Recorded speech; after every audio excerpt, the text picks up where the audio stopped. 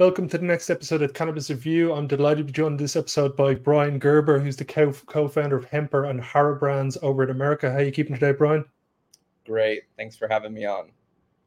Delighted to have you on. Do you maybe want to give everybody a quick little overview of how you ended up getting into the industry and your position in the two companies at the moment? Yes. So I'm the CEO of Hara Brands and Hara Supply. Hara Brands is a consumer products distribution company. We develop our own products in-house, and then we distribute it to smoke shops, dispensaries, C-stores, so on and so forth. And then Hara Supply is our pre-roll manufacturing arm, where we support a ton of the large rolling paper brands, a lot of the big vanity cannabis companies, and we produce about 100 million cones a month and combustibles alike for the cannabis industry as well. Okay, very interesting. You started your company pretty early. Do you maybe want to give us a little backstory of how the company was founded, the other co-founders in the company, and your success pretty much from the start at the origins of the company? Of course. So we incorporated in February of 2015. We launched May 1st, 2015. Originally, it was a direct-to-consumer subscription box called the Hemper box. And then that morphed into different products. And then what we did was we leveraged the subscription box as kind of our Trojan horse marketing outlet. So we would develop products, put it in the subscription box, get feedback from thousands of consumers overnight, take that data, and then go to our distribution and retail partners, show them the feedback, and then sell them the products to put on the shelves. So in terms of the kind of almost decade I've been on this journey, that was like the first 4 years of the business. And then midway through 2017, we got this interesting opportunity to start producing pre-roll cones. And kind of fast forward today, we're now at 14 or 15 manufacturing sites, 4,000 employees in India, and we produce about 100 million cones a month for the market. And so those are the two divisions of Hemper and Hara in its nutshell. Yeah, it's an incredible success story. You even guys have some well-known investors kind of gave you the first investment. It seems to be money well spent on their side of things. When it comes to the pre-roll side of the product category within cannabis, was this a segment that you saw the annual growth rate was going to be significant? Did you notice that the technology was either available in North America or in Asia at a specific price point that made this market seem like a sensible thing to go after? So I think if we follow tobacco trends, right, cigarettes are an enormous market, billions and billions and billions, if not quite trillions a year in sales in terms of sticks, right? And so with the pre-roll segment, the problem was there was no real infrastructure set up for anyone to really scale their pre-roll line. And as every company in the cannabis industry is trying to figure out what their Coca-Cola beverage is on the shelf, right? They needed real infrastructure. So for example, brands like Steezy, they launch a product in one market, they want to launch in 3 next month, right? There's no one who can really help them. And so we came in and really designed our business as a solutions partner for the pre-roll category. And what we do is we identify products and innovation and what the brands and MSOs and whoever it is wants to bring to market. We tell them what's capable in terms of material science, glass, ceramic, paper, whatever it is. And we guide them in terms of how many of these can we make, what's the scalability of this SKU before we even go to producing things. And so I think that infrastructure was missing or lacking from the industry because, a lot of things in this market are reused or repurposed or whatnot. And really, there wasn't that infrastructure set up to scale any type of product line in the pre-roll category. So we've come in within 4 or 5 years, have garnered over 30% of the market share just from being a flexible, under promise, over deliver partner for everyone.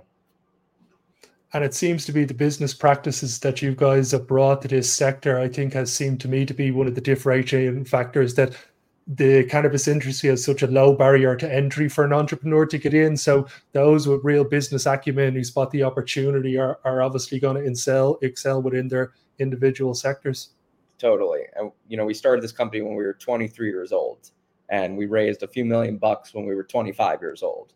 and now we're turning 33 in a couple months. So it's been a wild journey trying to navigate this industry. And it's funny, none of the co-founders, RJ, Henry, and Ty, we've never worked for anyone else in our lives. Straight out of college, straight into this, never had a boss, and just hustled our way through, you know? No, that's the way to do it. Take each project and move on to the next bigger and better one after each individual is successfully completed. Yes. No, and I think our differentiation of like our capabilities for the partners, you know, sometimes, you know, they always say, I always look at like a lot of startup culture stuff. They're like, two's the best. And then if once you get 3 founders, it gets a little messy. And then 4, nobody wants a 4 co-founder team. Surprisingly, in this industry, with all the different nuances, it worked out. Yeah, well, I think good corporate structure and everybody having a specific discipline that they master, I think, is how you build these proper companies that have substantial growth trajectories and long-term longevity. When it comes to the technology side of your pre-roll manufacturing, do you guys acquire technology and have it in-house, or do you license it out to an outsourced manufacturer who produce based on orders? And of those, which of the states in America do you think is the best for pre-roll sales? And is Florida, do you think, going to surpass whoever the best currently is when it gets legalization? Totally. So I believe for our market, California is the biggest right the second. Florida is definitely a great market. I like the way they set it up. I think it will be a big hub there for major companies and brands to flourish and develop out of there, especially with the MSOs kind of being headquartered there, a lot of them. I think for the brands and products, they're still lacking in terms of what is possible to bring to the market. And so we're helping guiding everyone exactly like what's feasible. Because a lot of people come to us after multiple conversations and they go, wait, you can put a logo on the paper? And it's like, we're just printing on paper, nothing crazy.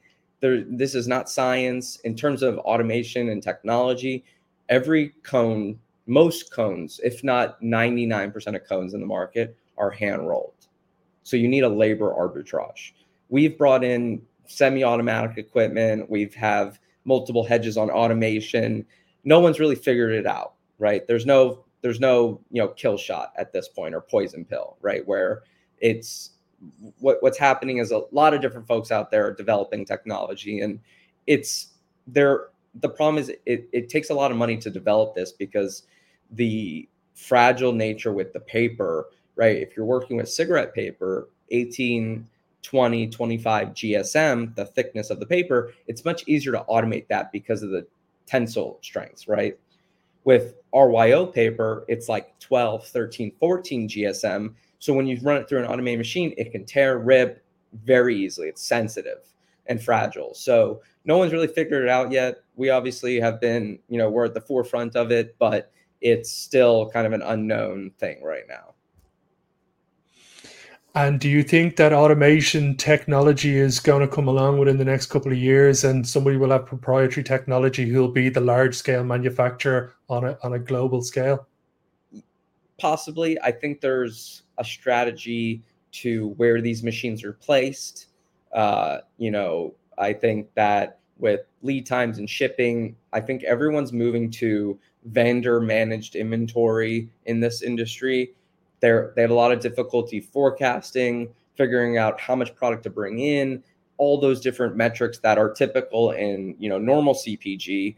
We can't seem to figure it out in this industry, right? And so everyone's moving to vendor managed inventory, just in time inventory. They don't have the space to keep pallets and pallets of cones. They don't want to keep pallets and pallets of cones. They just want it to ship to every state, state, site, whatever it is, whenever they need it, right? So I think that it's not going to just be one company or one machine that becomes the big all that, 12,000 pound gorilla.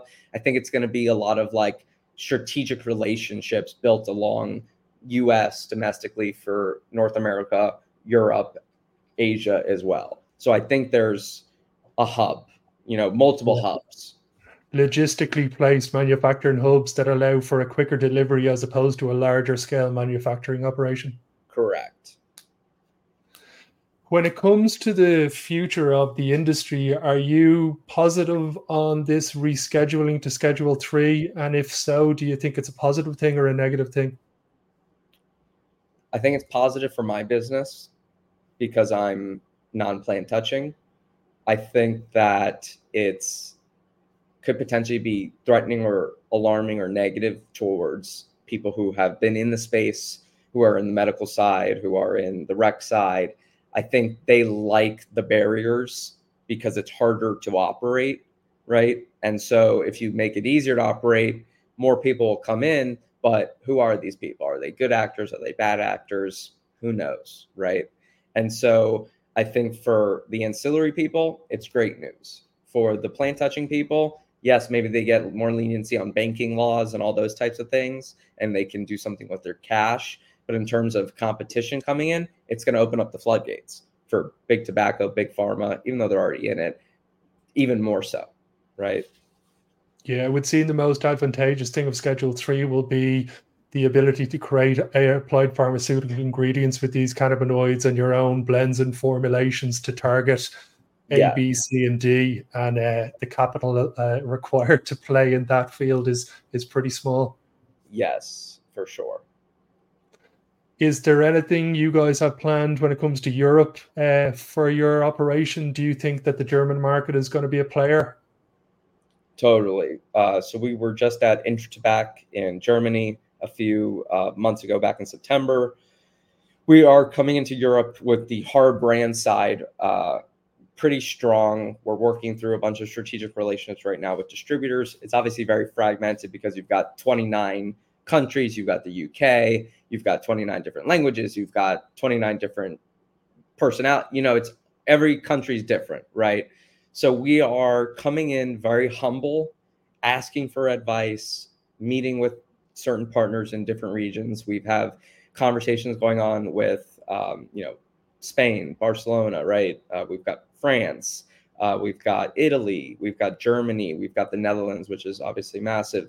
And so what we're really doing is identifying, who are the right partners, because in Europe, there's more customer profiles than we have in the States.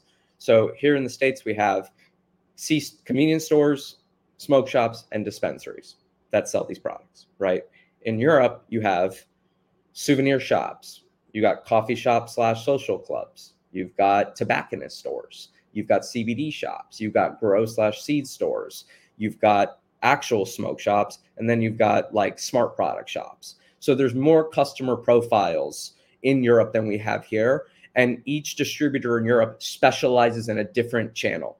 So unfortunately, it's not just a plug and play. It's more of like understanding the market, understanding who the right partners are, where are they strong, which customer profile. Because if I bet on one, I'm missing the other 6 profiles. If I bet on 2, I'm missing on 4. So we're navigating it, I think, a little bit smarter than what normally people would walk into. They'd ship a bunch of product to Europe, get a 3PL, and say, we have product available, buy product.